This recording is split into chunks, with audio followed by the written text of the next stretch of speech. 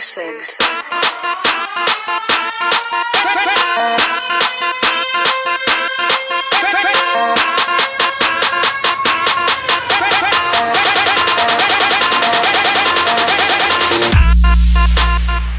Hello, ladies and gentlemen. Welcome back into the 610 podcast. I'm your host, Jay Hollahan, and I'd first like to start off by apologizing for not putting out a preview episode of Penn State Senior Day, taking on Rutgers. I was, and still am, really sick, and unfortunately, my voice, the quality would have been terrible. It just would have been awful. I've gotten it back. Hopefully, this is a sign of things getting better, and hopefully I can get through this episode and with no breaks. But if there are, I'll try and do my best to edit them down and limit them as much as possible. So Penn State gets a 27-6 win against Rutgers. Let's get into this. So obviously, Senior Day, huge. One of my favorites, actually. Days, games in the season where the, entire team really comes together and rallies around the seniors. And I thought, they did that for sure. And I thought that they definitely did that off of last week. Now, we'll get into the offense, which was a thing of its own, but it was a struggle, to say the least, by this team early on. It was a problem. I was getting a little concerned there that this team might not, be able to get it done against a team like Rutgers, but thank goodness they were able to do that. They were able to send the seniors off on a high note.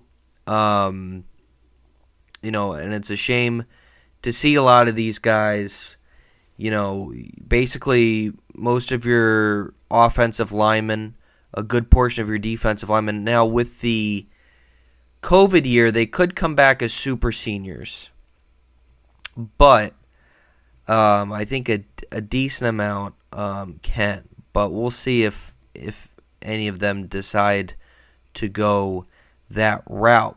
So it's kind of tough for me to sit here and say, well, it was this guy's last game, it was that guy's last game. We'll see what happens. But I definitely loved what we saw offensively in the second quarter. I thought finally Penn State started to move the ball well.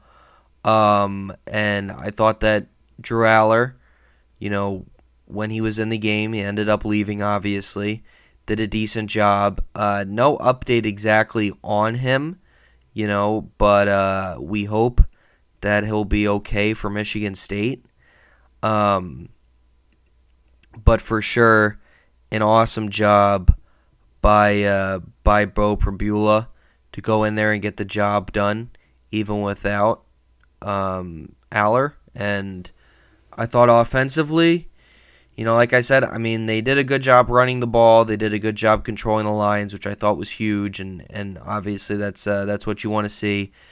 But this offense all season long has been way too vanilla, and I don't see that changing, without your offensive coordinator, or at least, a solo mind there. I would have addressed this on the preview, but yeah, Mike Yurcich being let go, we talked about it last week. I thought that when he was hired, he was going to come in and bring, such a huge vibe, I guess is the word I want to use, to the offense. He was going to, have it be more like an up-tempo offense, but that wasn't the case, obviously. No idea, who is going to be that next offensive coordinator, but I would like to say I wouldn't be surprised if Jaquan Sider doesn't get that position. He's been a running backs coach for Penn State for quite some time now, since 2018. He's been huge on the recruiting trail. I'd be curious to see if it doesn't go to him. I know I saw Christian Hackenberg give his 2 cents on a podcast the other day on who he believes should be the offensive coordinator, and that would be going back to Joe Moorhead. And I don't think that's going to happen because I think ultimately that, if I were James Franklin, I don't know if I'd want to be going back to that guy. I'm not saying that I personally wouldn't take him back with open arms because, my God, someone that, wants to come in and have a creative mind, I'm not turning that away. This offense makes Ricky Ronnie's offense look like the greatest show on turf. And that's how pathetic this offense has been. It's just some 90s, I shouldn't say 90s, but it's some, something out of the, I guess the 90s. It's just not a very entertaining offense. I don't think kids want to come to the school to play in it. You don't get the receivers involved enough. They don't game plan towards them.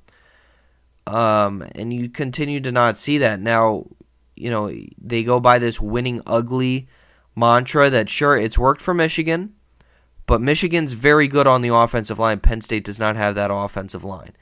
This team never adjusted the entire season. They probably won't against Michigan State, which hopefully that, they will be able to get that 10th win. And when you really think about it, if Mike Yurcich did adjust, if they did adjust things, we probably would be seeing a different Penn State team right now. We'd be seeing a Penn State team with maybe a chance to, be in the conversation for the college football playoffs next week. It's just a shame. To say that for another season in a row, you don't get these opportunities all the time. A team like this, having everything come together with the recruiting classes and just how everything, gels together, this was the best year to have that happen, I think, going into it with the expectations and all that. And to have it fall flat on its face stinks. But ultimately, they've got to move, forward next year and come at it with a different mindset because you don't want to see what happened this year happen next year. But regardless, back to the game, the defense, I thought they were all over Rutgers after giving up an early field goal. They just hounded and got after it really well. The passing attack was big.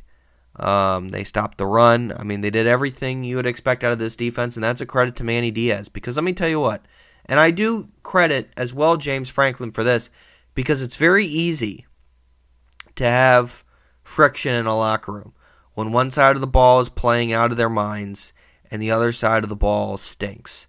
And the fact that James Franklin and Manny Diaz and the coaching staff was able to hold things together is huge. That's just it. It's huge. So, a big shout out to them. And, hopefully they can go out again against Michigan State next week, get a win, and put themselves in place for a New Year's Six Bowl. And, listen, the calling for James Franklin's head, I think, has been kind of a ritual at this point after every Ohio State and, for whatever reason, the last 3 years, Michigan games. But at the same time, I do think that, for James Franklin to have yet another shot at a double-digit win season is big. That's something that, I think in college football goes a little unrecognized. But ultimately, it sucks when you have a really good chance at making it into that, college football playoff game, the Big Ten championship game. And I know that was a really well-recruited team, a great offense, but that 2016 team We are so far removed from seeing that much creativity, that much excitement out of a team. It's not even funny. And yes, I mean, the players today are great. Don't get me wrong. But in terms of the excitement, in terms of the big plays, in terms of the offense that just, no matter what could come back, just haven't seen it. And for whatever reason, and I don't know why, but as a matter of fact, Joe Moorhead has not, and I think the big problem is there, he's not just an offensive coordinator, he's got to be a coach.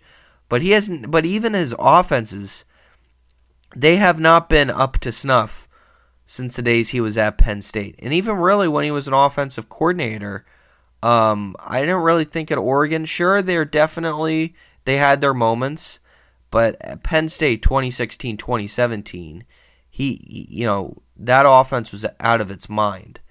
So while I don't exactly think they'll bring him back, I would love it if they could, because I think he would be huge for Drew Aller. I think he could, expand his play so much, and we could really see Aller take another step next year.